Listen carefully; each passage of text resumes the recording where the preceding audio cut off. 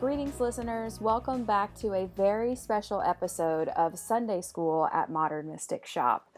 My name is Kirsten Hedges, and I might be an unfamiliar voice to some of our listeners out there. I am the facilitator and producer of Sunday School, but for this episode, I'm going to be tagging in as guest host to introduce our very, very special speaker for this week. As you all know by now, every week we invite a new teacher into our space where they teach live. Then you get to listen in on those classes that we hold every Sunday at our shop in Atlanta. This week we are very, very lucky to have Kelley Knight, the CEO and founder of Modern Mystic Shop, in the space to talk to us about some pretty radical topics. And I want to share something with you all. You just have to promise not to tell Kelley, and that is that it is one of my favorite things in the world when Kelley gets radical, when this otherwise pretty resoundingly calm and together woman with her gold and silver tipped aura pushes forward and stands very powerfully in her truth, in her raw truth. That is quite a thing to behold. So I was really, really happy and really excited that we were able to get Kelley in here on a Sunday to spend a whole hour with us sharing her truth, sharing her powerful, powerful truth. And one of the coolest things about when Kelley gets radical and when she shares this truth is that she's not sharing it in an effort to convince you. She's not sharing it with the expectation that you adopt these beliefs, and she doesn't, I think, really care if you accept or like them. And that is one of the most amazing things to behold, is a woman just standing firmly in what she believes. And so I hope that you all enjoy this podcast because it is an utter representation of that. It is a powerful woman speaking radical truth in an effort to truly help usher us out of what has been a highly problematic New Age society, right, with what Kelley calls these love and light mantras and spiritual bypassing, into the now age, into the current present moment where we are awakening, where we are becoming aware and conscious, not only spiritually, but politically. We're becoming aware in so many different ways. We're becoming aware of class and race and the way that all these things intersect to create the human experience in an effort to inform our spiritual beings and consciousness. And so if you are down to move out of the Piscean and get down with the Aquarian, then this is the class for you, and Kelley is the woman to do it for you. So please enjoy this very, very special Sunday School with a very, very special woman. Thank you so much for listening. Please don't forget to rate and subscribe to our podcast because things are only going to get more interesting from here. Thank you so much for tuning in. I hope you enjoy the podcast, and I hope that you have a blessed, blessed day.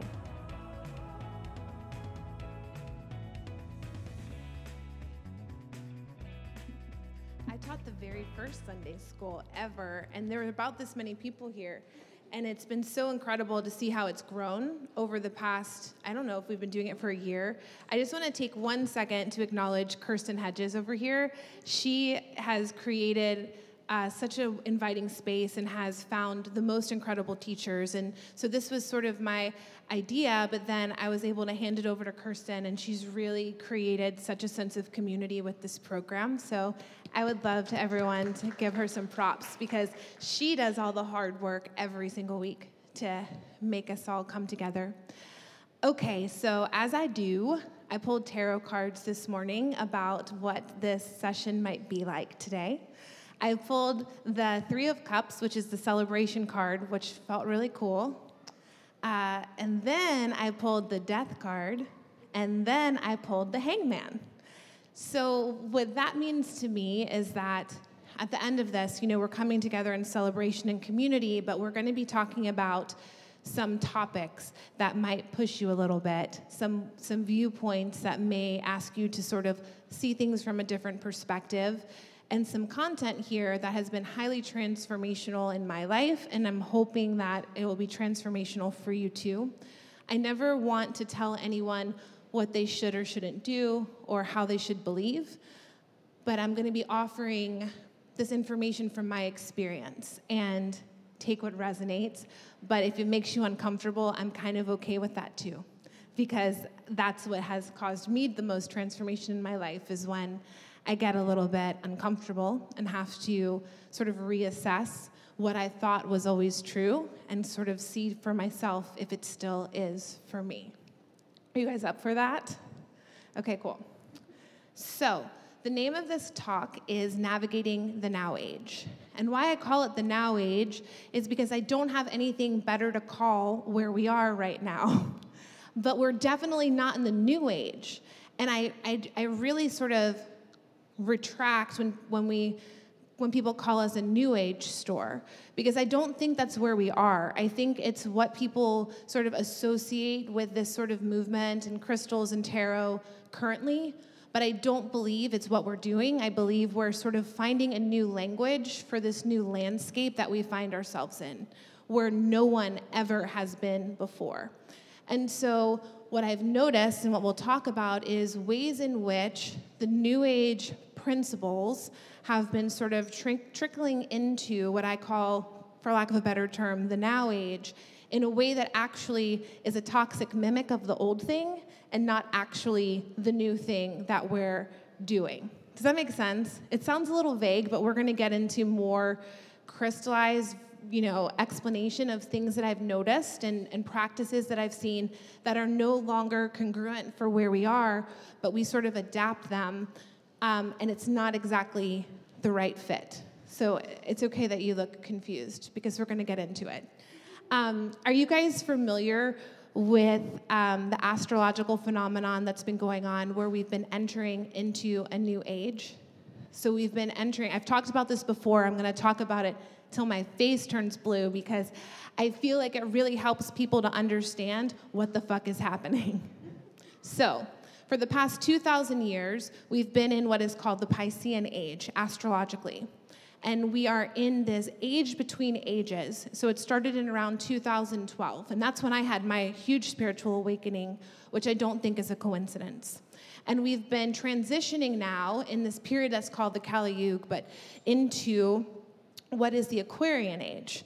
So the Piscean age is the times when we've all grown up in, where things are hierarchical, patriarchal, where some of these spiritual practices are held secret, where not everyone is equal and has opportunity to access these certain tools and energies and rites and rituals.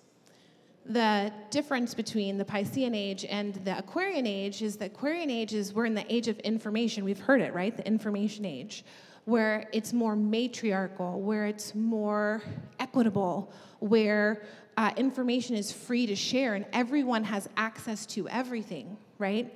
But unfortunately, when you're in an energy current for 2,000 years, you can't turn on a dime and say, oh, we're in a new age now. And so we're seeing, if you look at the women who are marching yesterday at our Capitol in Georgia, in Atlanta, Georgia, we're seeing now how the sort of societal expression of this duality and polarity between the Piscean age, the old way, and the Aquarian age, the new way.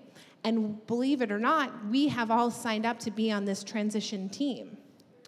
And so it's a really critical time to sort of be hyper aware of what you're up to and what your motivations are and what your mission is on this planet, because it's never been done before this way. And that's why I don't have the language exactly to explain this sort of purgatory, for lack of a better term, that we're in. And that's why I want to sort of start having these conversations with people so we can see how we can develop the language together.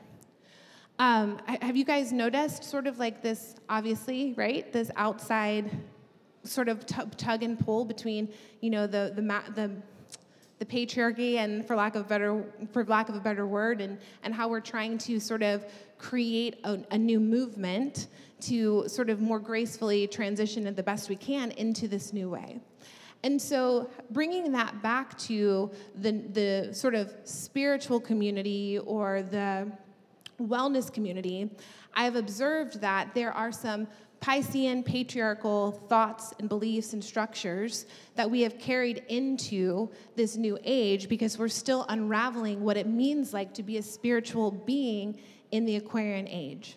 And so I've identified and experienced myself, and through working with clients, some of these thoughts or beliefs that actually aren't super beneficial, and ways in which we should maybe unravel those a bit so that we can together create a new way of what it means, or a new definition of what it means to be a spiritual person now.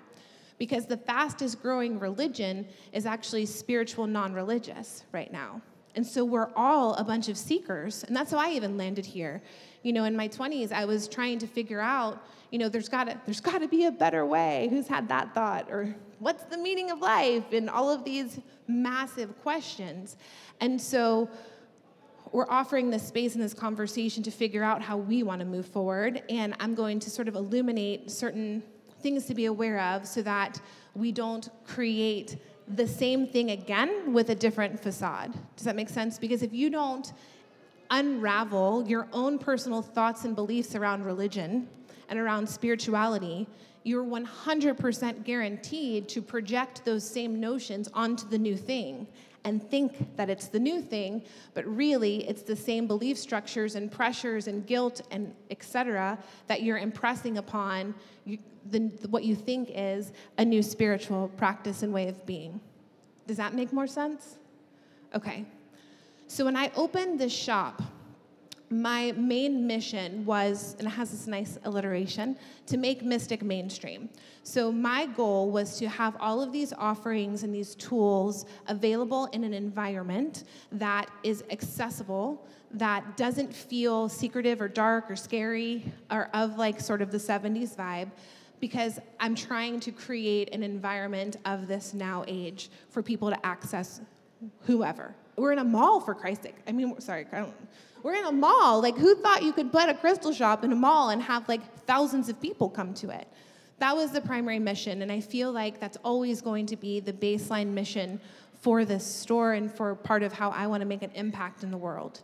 But as I've studied and grown over the past, we've been open for almost 3 years now, I feel called towards a different, deeper mission, which is to help all of these people integrate, to be integrated human beings where, sure, it's cool that this stuff is mainstream and you can come to a mall and buy a crystal, but you don't have to hide that crystal in a drawer when you're at work because you're afraid that people are going to think of you some kind of way. That you can have a meditation and yoga practice that you are proud, like Narendra, welcome, that you can wear a turban because it's part of your practice and not feel like you have to hide it from the world. And that's part of the mission of this space, is to create a workplace on a more micro level for our employees to come with their whole integrated selves into a place of business and use all of their skills and talents to have impact. And so sort of my vision and my mission here that I want to share with you guys is to challenge you to be integrated human beings and not feel like you have to compartmentalize your spiritual side of yourself and other aspects of yourself when you are going to the bank or when you're in the workplace or when you're in family situations. And why I think that's so important is because of my personal experience that when I finally was able to the best of my ability, integrate those worlds, because I was hidden.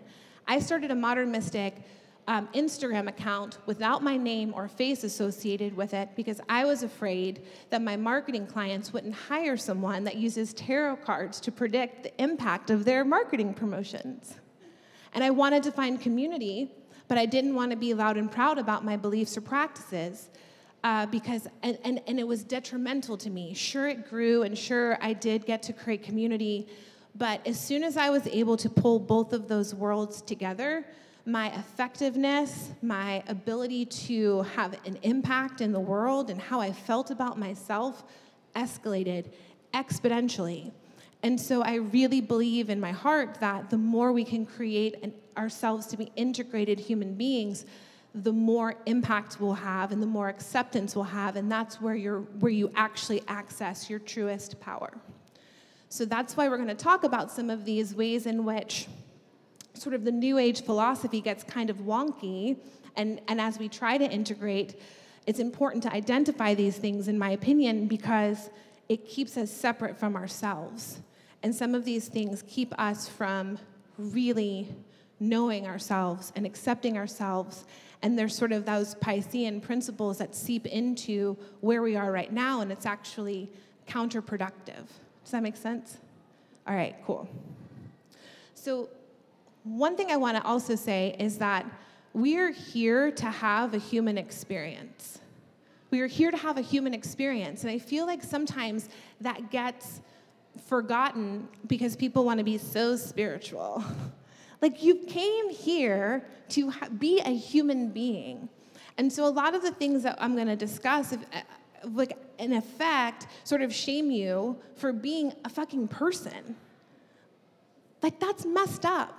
And I went through a lot of like self-torture, just feeling shitty that I had an ego or that I had desires or that I wanted to do certain things. And it's like that it was so torturous for myself, for me personally. And so that's where the integration piece comes in and the self-acceptance piece can come in. It's like, if you acknowledge that you're a spiritual being, but you've signed up to be on this transition team to have a human experience, there's so much freedom and there's so much less shame and guilt. And shame and guilt are literally two of the lowest frequencies that you can carry in your body, and that emanates in your aura, and that impacts the experience that you have in life. So if you can take one thing away, it might be like, what would it be like to put a rightness on 100% of your feelings, 100% of how you show up in this world, 100% of who you are? That makes for a really powerful switch in the psyche, that like, you're okay, you're better than okay. And then some of these ways that we've been trained that spirituality is, might not always be right, okay? So let's see what else we got. Oh, we got through the whole first page, you guys. Okay. I just want to say again, working on your beliefs around religion, your beliefs around spirituality, especially the ways in which you feel religion hasn't served you or has failed you or has all of it, is a really important inner inquiry so that you can actually have a clean slate as you start to approach your own form of spirituality that we're all figuring out at the same time. So raise your hand if you've heard of your ego.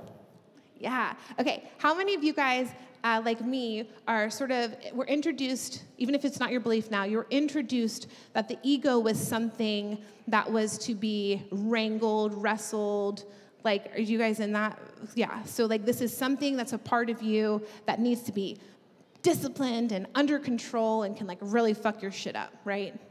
That's how I was taught about the ego. And I went into very deep training for like 5 or 6 years with a group where I do feel like their primary mission was to sort of dismantle the ego. And I thought when I was doing that kind of work that I was actually being on my path to being more aware and more conscious and a better person.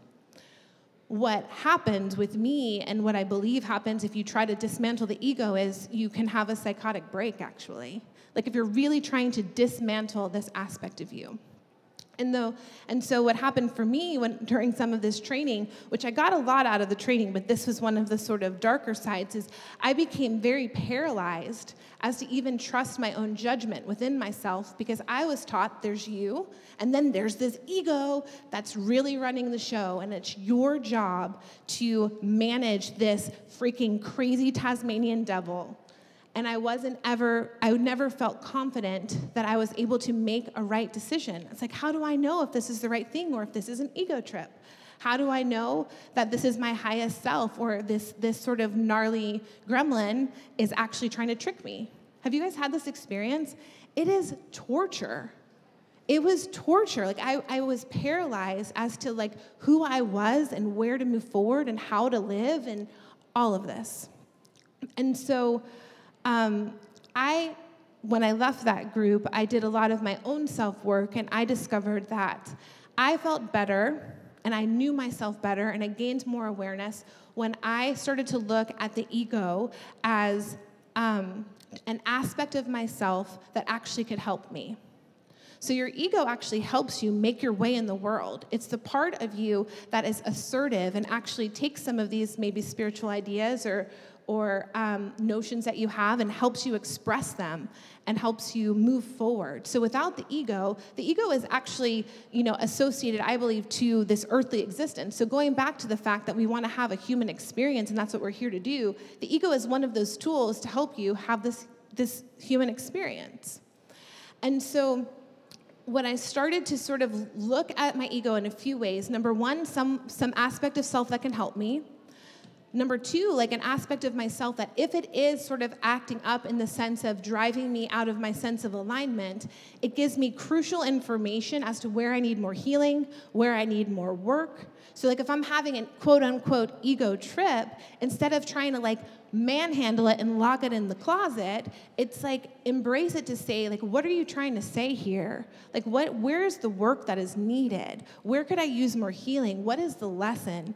As opposed to being so ashamed that I even have this part of myself that I'm in secret because I don't want anyone to know that I have an ego, which we all have. It's like you walking around with like a face, like we all have them. We see it. It's kind of silly that I've tried so hard to sort of have this villainization of this part of myself. And so there's definitely something in Kundalini Yoga that they talk about the positive ego, and my teacher Guru Jagat talks about that, the positive ego too, when you can use this as a friend. So I'm going to read something from a quote. It'll take a couple minutes. Where did I put my? Oh yeah. From Yogi Bhajan. So Yogi Bhajan is, he westernized Kundalini Yoga. He's a prolific teacher, and I was, sort of meditating about this class, and I just Googled, like when Spirit Googles for you, like Yogi Bhajan ego, ba-boom, and then like the best quote ever pops up. So I'm going to read it because he says it so much better than I could. Okay. Whenever you forget that you have the capacity to be a God, then you've become disconnected from God, and it is very lonely and very painful. It's very unfortunate. You lose touch with your guide, and you sink back into quicksand. Without the guidance, there can be no self-determination. Without self-determination, there can be no achievement.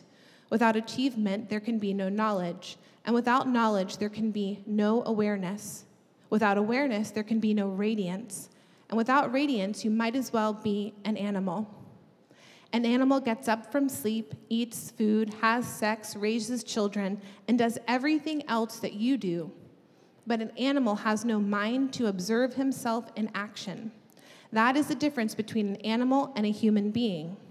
Hu means light. Man means mind. A human being is a being of mental light and being of mind as well as body. But to experience yourself as a human being, you have to condition your mind to experience infinity. Life asks a question that must be answered. Life says to the ego, you came with me into this life, but you cannot go with me into death.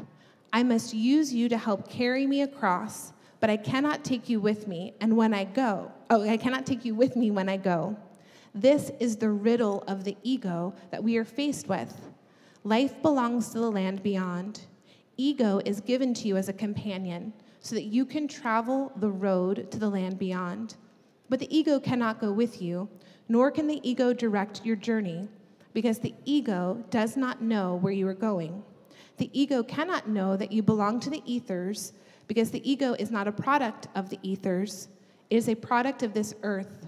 It is a friend and a companion to be taken with you on the journey, but is not the driver of the car. But that does not mean that the backseat driver will not try to drive. You must take control of this backseat driver and commit yourself to your destination. Isn't that great? I just think it's so perfect. It's talking about how the ego is of this 3D world and how it's a companion to help you go there. So it's like you're on a road trip and you ask, you have your friend on board that can help you like pick out snacks and make sure you're getting in the right direction. And sometimes it does try to drive. You can ask my husband. I'm the worst backseat driver, but it doesn't mean he's going to let me drive his car. And I think it's so profound and so beautiful and so accurate. So the goal here is to get the ego in service of your ethereal mission. How can you use this tool and this friend to help you complete your mission and have purpose on this planet? How can you not demonize this thing, but how can you actually befriend it in a way that can be in highest service to everyone? Does that make sense? Yeah, I think it's so, is anyone else like blown away? I just think it's so incredible the way that he tells that story. So that the ego scenario of it being like this bad thing, I feel like is a hangover from the Piscean age of separating yourself from you and separating these aspects apart so that you can't actually have full access to your autonomy and your power and your impact. And so the more rightness, like I said before, that you can put on all aspects of self, the ego included, the more you will be able to live in harmony with yourself and create a harmonious impact on others and have that experience reflected back to you, in my opinion. Does anyone have any questions about that ego piece? Because I talked for a long time. We're good? All right, we can move on to the next thing. Oh, the next thing, actually, that reminds me of is sort of inner child work. Have you guys heard of that? Inner child work? I'm a fan of it, so I'm not going to say that that's like a hangover from the Piscean age. But I just wanted to share, do you guys know why people do it? Yeah? Okay, so some people don't. So it's similar to the process of the ego, in my experience. So we have these little points in our lives in which we've had trauma, in which we get sort of stuck. And then we start to sort of, or I'll speak with myself. I have had that experience, and I disassociate with those parts of myself because it's painful, because it's embarrassing. For example, I've known to give these personalities or little kids inside of me names. So one was called Becky, as in, oh my God, Becky, look at her butt. It's so big. Like, she's a bitch. Becky is 13. She lives inside of me. And I hated her for most of my life because she was the nasty girl at school. She was like the mean girl. She wanted to be popular. But she was also traumatized. Like, that was a very traumatizing time in my life. And I was so ashamed and embarrassed that I had my inner Becky. Just sort of similarly to like how I became ashamed and almost embarrassed about having this ego. And the work that I've done in the past to sort of integrate Becky is also, a great tool to that path to self-acceptance. And so instead of like pushing her aside and being so embarrassed that anyone, look at me, I own Modern Mystic Shop. I can't have a Becky. Like, I can't be a mean girl. People can't know that that's inside of me. But the more I integrated the Becky, the less rageful she became, the more I began to actually understand and ask sort of through journaling and meditation. And I created this whole integration practice that I do on my own. But it actually allowed me to integrate her back into the mix. And what happens when you do that, number one, there's more acceptance, but number two, I get access to her gifts. So sure, she was formerly a mean girl, but she's also bold and also really creative and also like really fiery and ignites things. And when I was able to sort of integrate Becky, she's actually probably part of why I was able to manifest this store. That took a lot of bravery and courage, and like to become like, to feel like a little bit of a visionary. And so I say this because that theme of integration, integrating all aspects of self and these parts of ourselves that get sort of stunted or stuck, and bringing them on board and sort of being their mom and dad now really helps with this whole self-acceptance theme and this and your integrated, most highest powerful self in this 3D world in which we chose to share time. Does that make sense? Do you guys have a Becky? Am I the only one? Right, we all have these Beckys, or whomever. I have a friend named Becky. I hope she doesn't take offense, but okay, cool. So I would love to talk about everyone's favorite spiritual phrase, love and light. Do y'all like it? Okay, I have beef with love and light. This might be an unpopular opinion that I've discussed before, but this is part, to me, also of this sort of old way, sort of infiltrating where we are right now. So love and light in itself is not bad, right? There are two sort of emotions or energies that we have permission to contact with. Where it gets kind of weird for me is that I feel like it's become some sort of mantra of the new age, which is really the now age, in my opinion, or the Aquarian age, that totally glosses over any sort of emotions or feelings, and it prioritizes, I feel like, this love and light as the dominant, aspirational energy or emotion to be living in at all times. Do you guys feel like that? I do. No, it's okay. We can talk about, I was like, we don't have to agree. But I feel like it's sort of like the mantra or the theme of this period of time. And anytime, that you come into this place where you start to feel like it's not spiritual to be angry, or not spiritual to like spend time in like a shadow or the darkness, it's another way to separate you from you, and it's another way to feel like feel guilt or shame or these, whatever these feelings are that you have if you're not happy and you're not covering everything over in pink paint to make everything feel okay. And so one way to actually describe this is a term called spiritual bypassing. When you actually over-spiritualize things and you bypass the real emotions, psychological sort of unconscious behaviors that we need to have, that we need to sort of process, and it all gets sort of wiped away with this sort of like love and light mantra and mentality.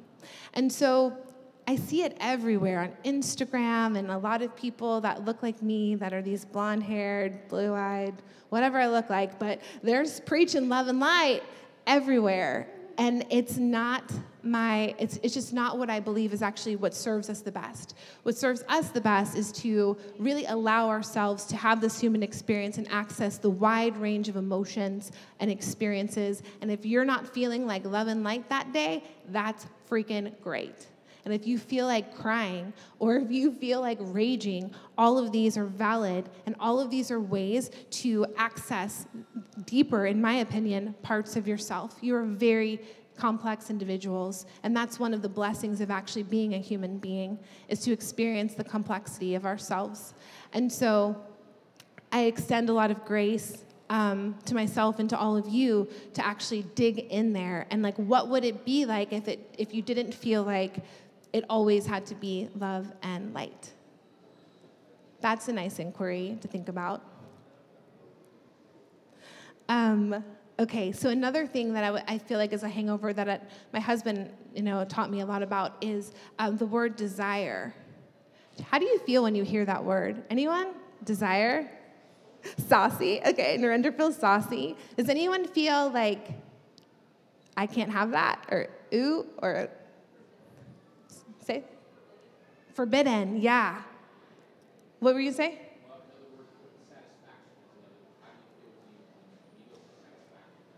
Satisfaction.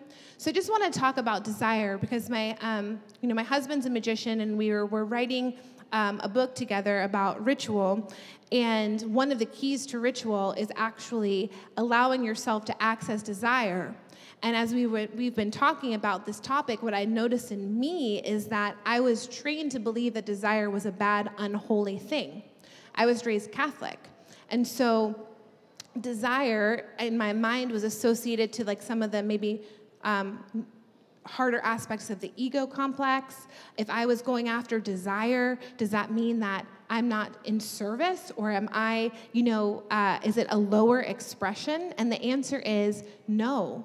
So if you think about it, we are born with innate desires. We need to eat, we need clothing, we want connection. These are all very base level desires. You will never escape, just like you will never escape your ego, you will never escape your desires. And so this is a theme, right, of the integration. It's like, what if you could actually access these desires in a way that does not have shame, that does not limit you, does not have a judgment on it. And then that energy of desire is actually the energy of manifestation and creation. So when we stifle the energy of desire or put a wrongness on it, it severely handicaps our ability to actually create and generate energy in our lives. And so as a Catholic schoolgirl, I've had to do a lot. I still do. I still have to work through my feelings about desires being dirty or wrong or selfish, right? And to retrain my mind to step into and claim these desires as a way that my psyche and aura and body is sort of leaning me towards which way I should go on my path. If you think about your desires as little hints along the way that you can sort of put the pieces together for your purpose or your mission or where you're going to have impact. Again, all of these things can be clues if you're looking at them with an inquisitive eye and with an inner inquiry of like, I wonder why I want to do that thing, right? As opposed to like, ew, I want to do that. I will say someone had mentioned to me before about desire, like what if you have actually desires that would be harmful to others? People ask that sometime in ritual magic too, like what if you have desires that would be harmful to others? So I am not in the camp to say that if people have desires that are negatively or harmful to other people, that's not really what I'm talking about, and I'm hoping in this group, maybe that's not what we're talking about, but I would still say that to shame people for desires that even would be harmful to others does not give them any space to ever get help. Because it just puts more shame and more, it just creates more secretiveness, and more, basically shame is the best word I can use around that desire, which that will inhibit that person from ever actually being open to getting help or treatment, should that be the case. So desire is a very complex thing, just like all the things that we're talking about. But for general purposes, I would say, like, get clear on your desires, help them connect with them and use them to help you generate energy to actually create what you want in your life. Because when you are creating a life that you want, yours, and you're in alignment, you're going to have more harmony, you're going to have a better outcome, and that's how your world is going to show up back to you, in my experience. So I just wanted to talk about desire. How are we on time?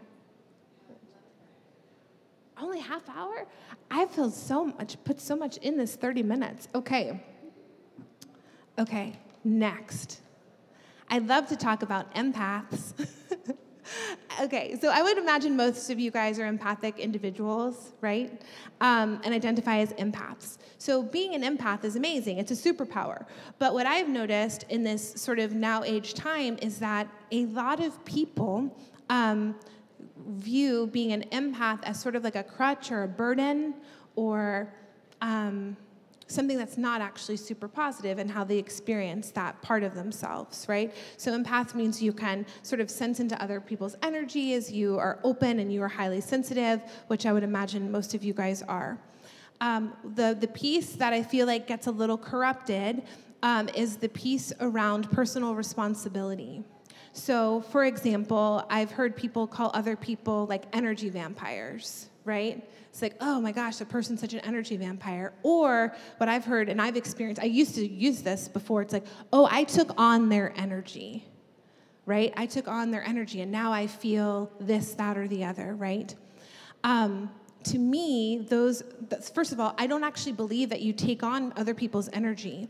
What I think might be happening is there's an energetic resonance within inside of you that is resonating with the other person, and it feels like you're taking it on, but you're really having your own experience of whatever this energy, feeling, emotion is in the other individual. So what if that's what's happening? What if it's actually just agitating or shaking some things up within inside of you to look at, to understand, and to deal with? That gives you a level of personal responsibility.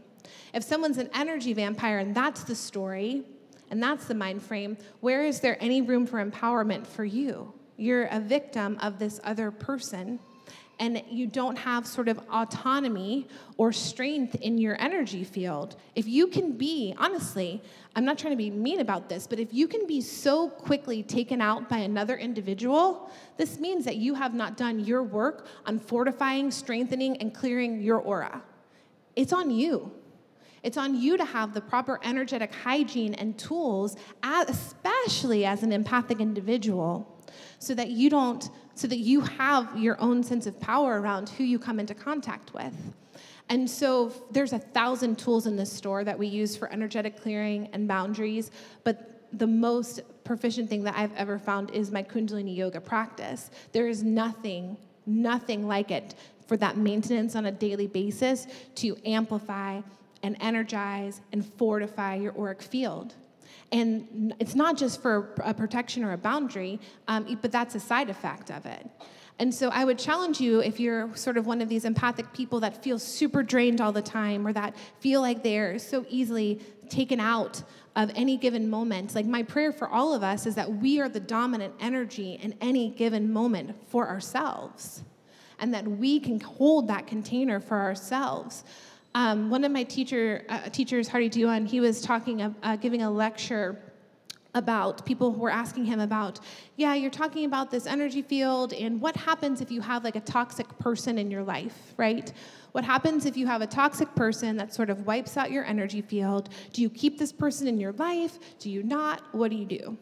And I'm not talking about, and I don't think he was either like straight up abuse, or anything like, obviously, if you're getting straight up abused, go. But his answer I found very interesting, which was, if you cannot handle a little pest like that in your aura, you got to get back on your yoga mat and you got to work harder. Like, and that's really the case. Like, and so I spent many, many years in that sort of disempowered, empathic state, where I was very easily swayed by the mood in the room, by an interaction with a person, by my family members, and it made life, to me, feel almost intolerable because I was not the dominant energy in my own life. And so if you have those experiences, and if you find yourself, like I found myself, sort of blaming these other people, it's like, oh, she's toxic, or that's an energy vampire, and that's sort of the general consensus, I would ask you to just pause and see what ways you can take on your own personal responsibility to actually better navigate your own energetic well-being. And then what's so great is once you do that, you actually impact the space positively. Instead of feeling like you're getting sucked into or kind of like flowing with whatever's going on around you, you have the opportunity to share your radiance and your gold-tipped aura is how I always imagine it. Is it gold? Can you see it? Gold-tipped aura. Like, you are actually contributing at that point.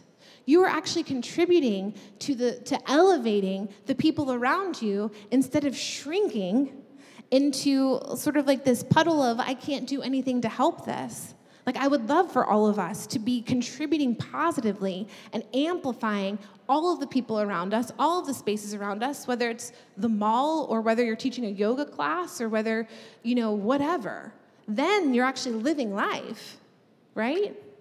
I feel really passionate about this one because I wasted too much freaking time, like not actually being in control of my own energy. Too much time wasted. I'm kind of amazed I was able to do anything. But I can feel and I can see the difference. And one thing that my teacher says is that you know that you've got a handle on your personal energy when everyone else around you is elevated. Like, you got it. Like, you got your handle, let's say, on like wealth and abundance when every person around you is feeling abundant and experiencing wealth and is elevated. So if you're not sure where you fall on this spectrum, check into like your closest associates and your closest friends and family. What are they like? It'll give you a very key indicator as to where you are personally. And the work that you do on your own auric field is actually very generous work because everyone around you actually gets to benefit from it. So go talk to Narendra after class. Or come to Kundalini yoga class with us for the next 3 Sundays to get a taste of what that's like. That's the quickest way, honestly. I'm telling you, you could buy like crystals. Cool, I love them. I use them all the time. It's our living. Or you can just freaking meditate, like 11 minutes a day. You'll be set. It's free. You breathe. You move your arms sometimes. You chant. So anyway, that's my rant. My rant on empaths. Did I offend anyone? Okay, cool. Let's see. All right, I'm on the if we have time portion, so we're doing really good because we do have time. Okay. This is another thing that you should look out for, that I have had to look out for. Spiritual manipulation. in a way. So I'm going to give you an example that happened to me that I perceive as spiritual manipulation. And so I'm telling you this so that you can sort of be aware if you find yourself in these dynamics or if you're actually the person doing it to people. Because after I had this experience, I was like, oh shit, I've totally done this before. And it's fucked up. But I didn't know because I was being so spiritual, right? So let's talk about it. So I was on Instagram, as always, and I got this message from someone that I've never met before, ever. No clue who this person is. Hi, Kelley. I really appreciate the business that you've built and everything you've done, and I want to open a similar store in Canada in this town. And I was hoping, in parentheses in my mind, person that I've never met before, I was hoping that you would please give me an Excel document of all of your vendors and their contact information. Love and light. True story, right? Okay, so that was what was asked of me from someone that considers themselves spiritual, high-minded in a spiritual community. And so I wrote back, I could probably read it directly, but that'd be great. I wrote back something to the effect of, congratulations on what you're doing. It took a lot of time and effort for me to curate this store. And since we don't have a personal relationship, I'm not really comfortable sharing that information with you. And also, if you were to, what makes your shop special is your eye, what you discover, and that's what your community is going to want. I said, but if you'd like, all of our makers are predominantly featured on our website. So if you really, want to connect with our makers, you could very easily sort of look at our website. We're not hiding anything. And I said, and I do hope that you find a few that you like because, when our makers get picked up in other stores, it's better for their business. Thank you. And I thought this was totally cool. And then I get a response that was like, you guys are waiting for it. I'm just so surprised to hear that you're in such a lack mentality and that you have this poverty consciousness that you're not willing to share all of your hard work with me when I asked so politely. What the fuck? And I feel like people are shaking their heads. What the fuck?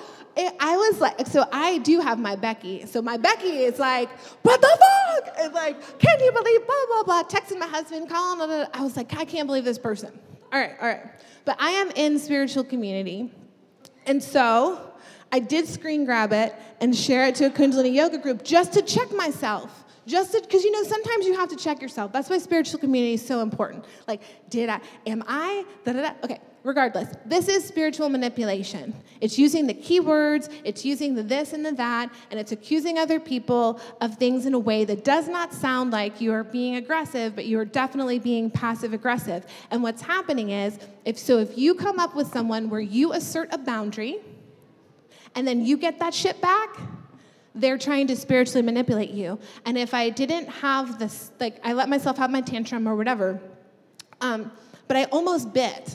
I almost was sort of like, oh no, I'm so sorry. I don't have a lack mentality, and tried to explain it away. I did not do that because I luckily have a sangha of people who will be like, don't fucking do that.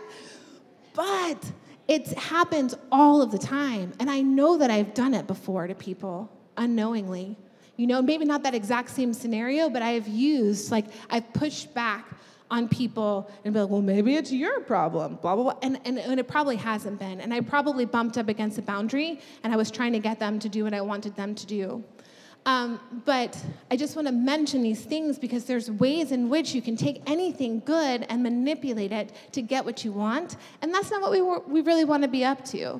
And so hopefully sharing this little back and forth with this person will help you remember if you catch yourself, if you're doing this sort of thing or if you get this sort of response with people.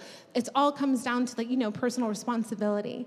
God, I thought I was over it. I'm just like, I need to shake that one off. It was so infuriating to me, all on Instagram,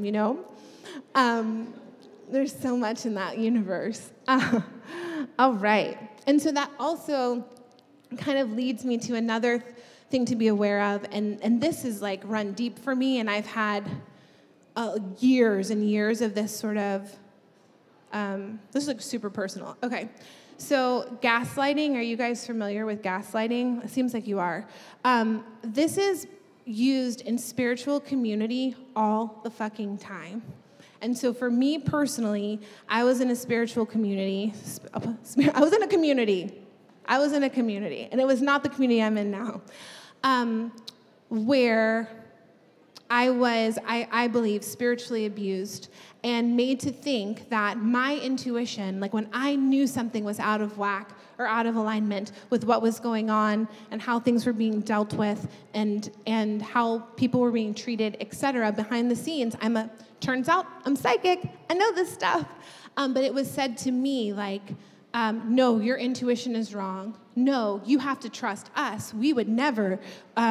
What is wrong with you? Like, why do you want to make drama? Why do you want to make yourself feel special? What's going on over there that's making you see this situation in this sort of way where you can't trust us? And I spent years battling that and discrediting myself, discrediting what I knew to be true, and sort of substituting my judgment and intuition for that of a teacher or that someone in leadership or someone who told me, and I knew in my guts it was wrong, but I stayed anyway. And I actually wound up cutting off parts of myself and different abilities that were really helpful to me because I was told to by these people, because if I got more powerful and if I got more, in alignment with my intuition, I didn't need them to tell me what to do.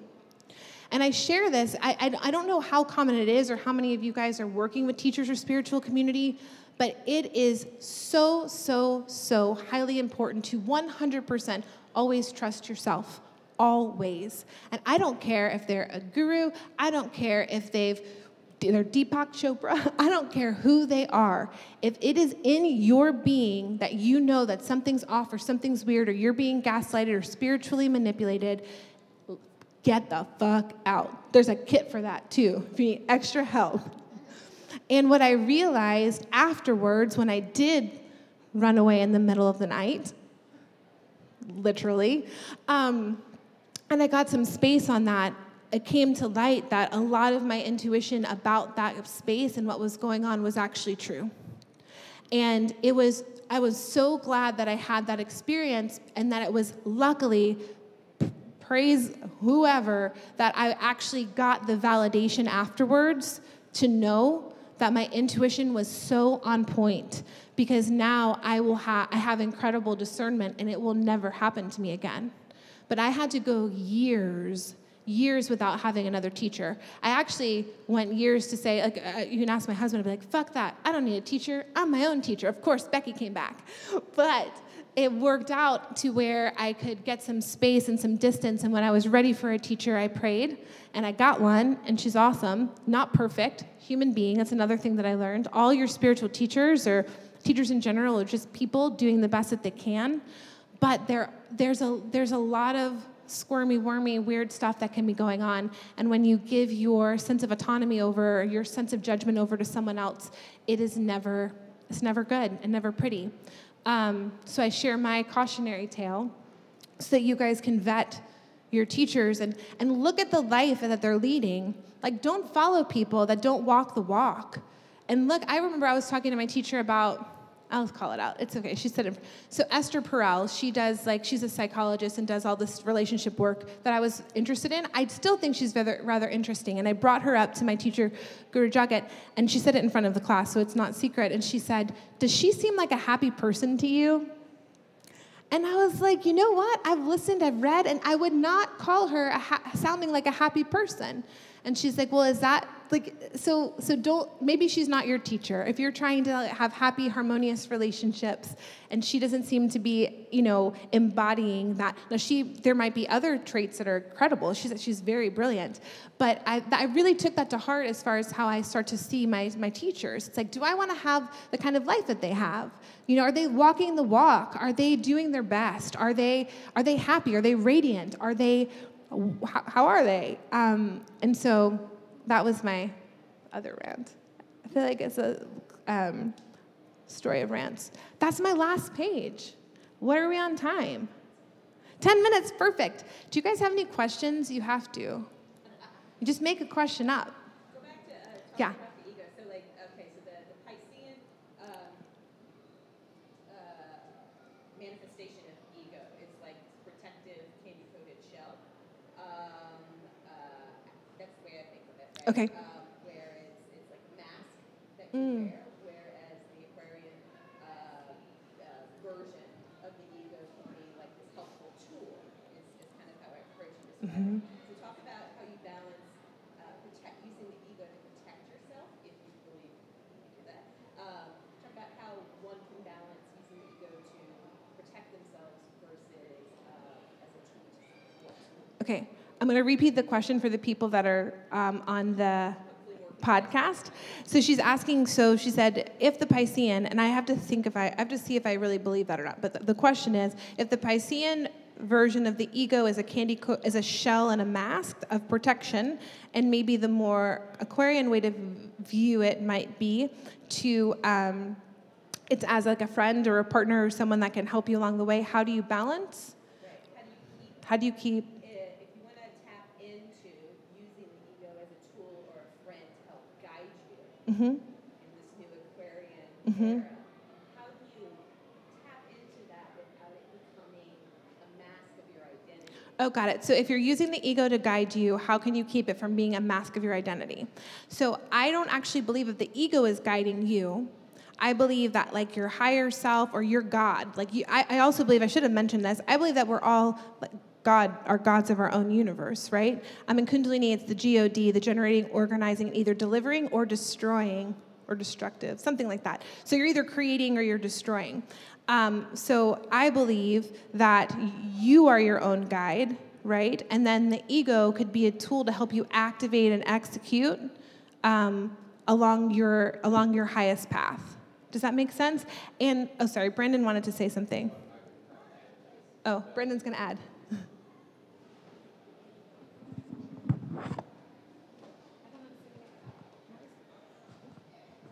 So the delineation is that, remember when she talked about desire? You can kind of almost equate the ego with desire. They're almost the same thing. So ego and desire is it. So your desire to live, your desire to have food, your desire to breathe in air, your desire for everything is your ego as well. And so the way to fuel your life in the Aquarian age is to consciously move through your desires. And so you consciously move through your desires and add that on as an energy. It's a fuel. See, I can generate, if I just want money, I'm not going to have any. But I want money as if my life depended on it, then I'm probably going to find some. You see what I'm saying? And so that's the flipping the switch into making that okay.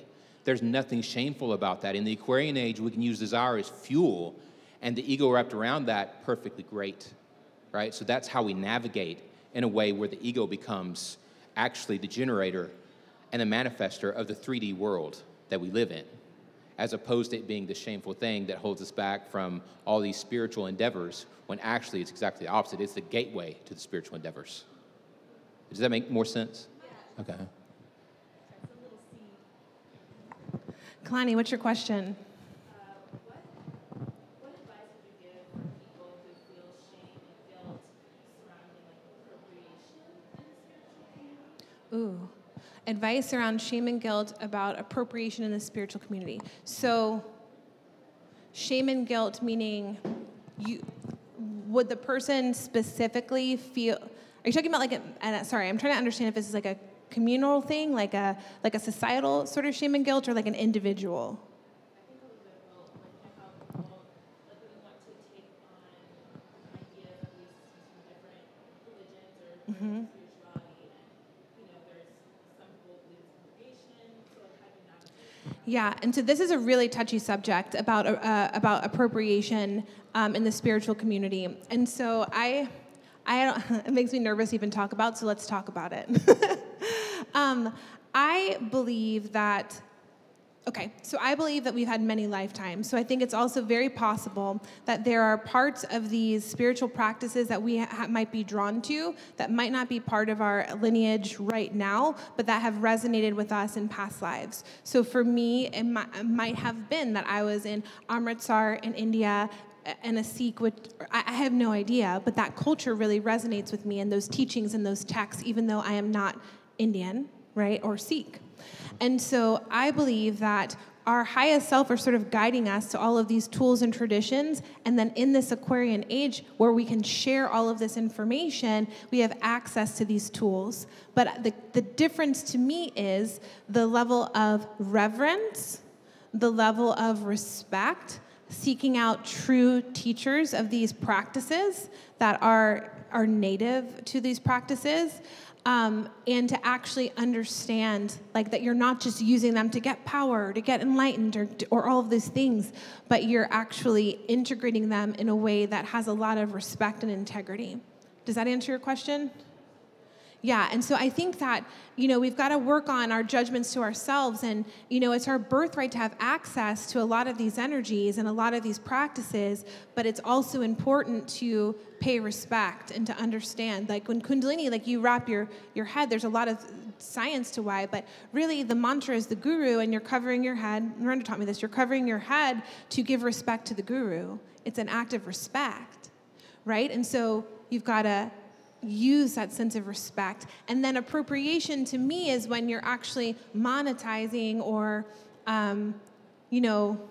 there's a different level too, where you're actually using it to like make money. So there are people in this industry who I've learned actually like don't know shit about magic, but they're saying, oh, witches are cool, let's put some shit in a box and sell it to people. But they don't actually know the reverence of what and the history of what they're doing.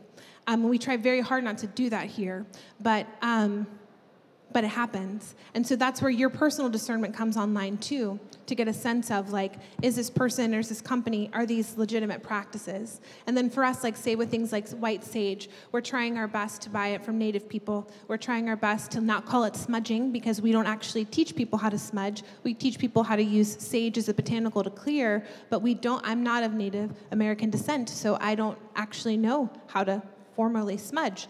And so it's our responsibility as people to educate others on how to not unintentionally appropriate things, because everyone's, for the most part, trying to do their best. Yeah. Do we have time for another question? I think it's... Okay, we can do one quickie. Yes, ma'am.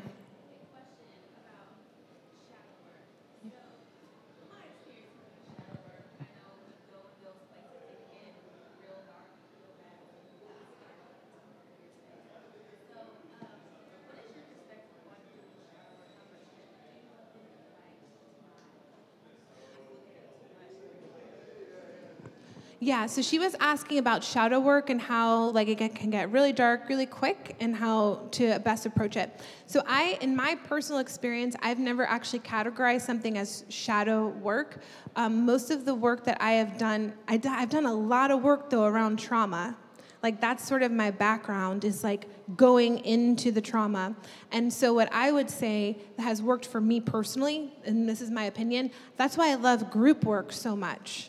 I love working. I've had the most massive transformations that I've had within groups, where you have facilitators, where you have support, where you can really have people that care about you. So if you do go, quote unquote, like too far down, someone's there to lift you back up. But that's been the most tremendous. Community is my answer for that, and support. And then, for me, I've had these, we're having a class on the dark night of the soul. I'd be interested to hear this teacher's perspective because I've definitely had one, I think. And what I realized was like I was more afraid of what was down there than what was actually down there. And so like once I hit that place, I was like, oh, and then came back from it. It's like, oh, I can go there and come back whenever I want. But it was more for me the fear of like what was hidden than what was actually there. Does that make sense? Yeah. Well, I think that's all we've got time for. Thank you guys for coming out. We're here every Sunday, 11 to noon. For the next 3 Sundays, we will also have our Kundalini Keep Up with Narendra in the plaza starting at 9:30. So you could be there 9:30 to like 10:55 and then hustle over here. And thank you guys so much for your support. And I'm here afterwards if anyone would like to ask any other questions. This episode was produced by Kirsten Hedges and produced and edited by Georgie Harris. For more information, visit us at modernmysticshop.com and click on Sunday School.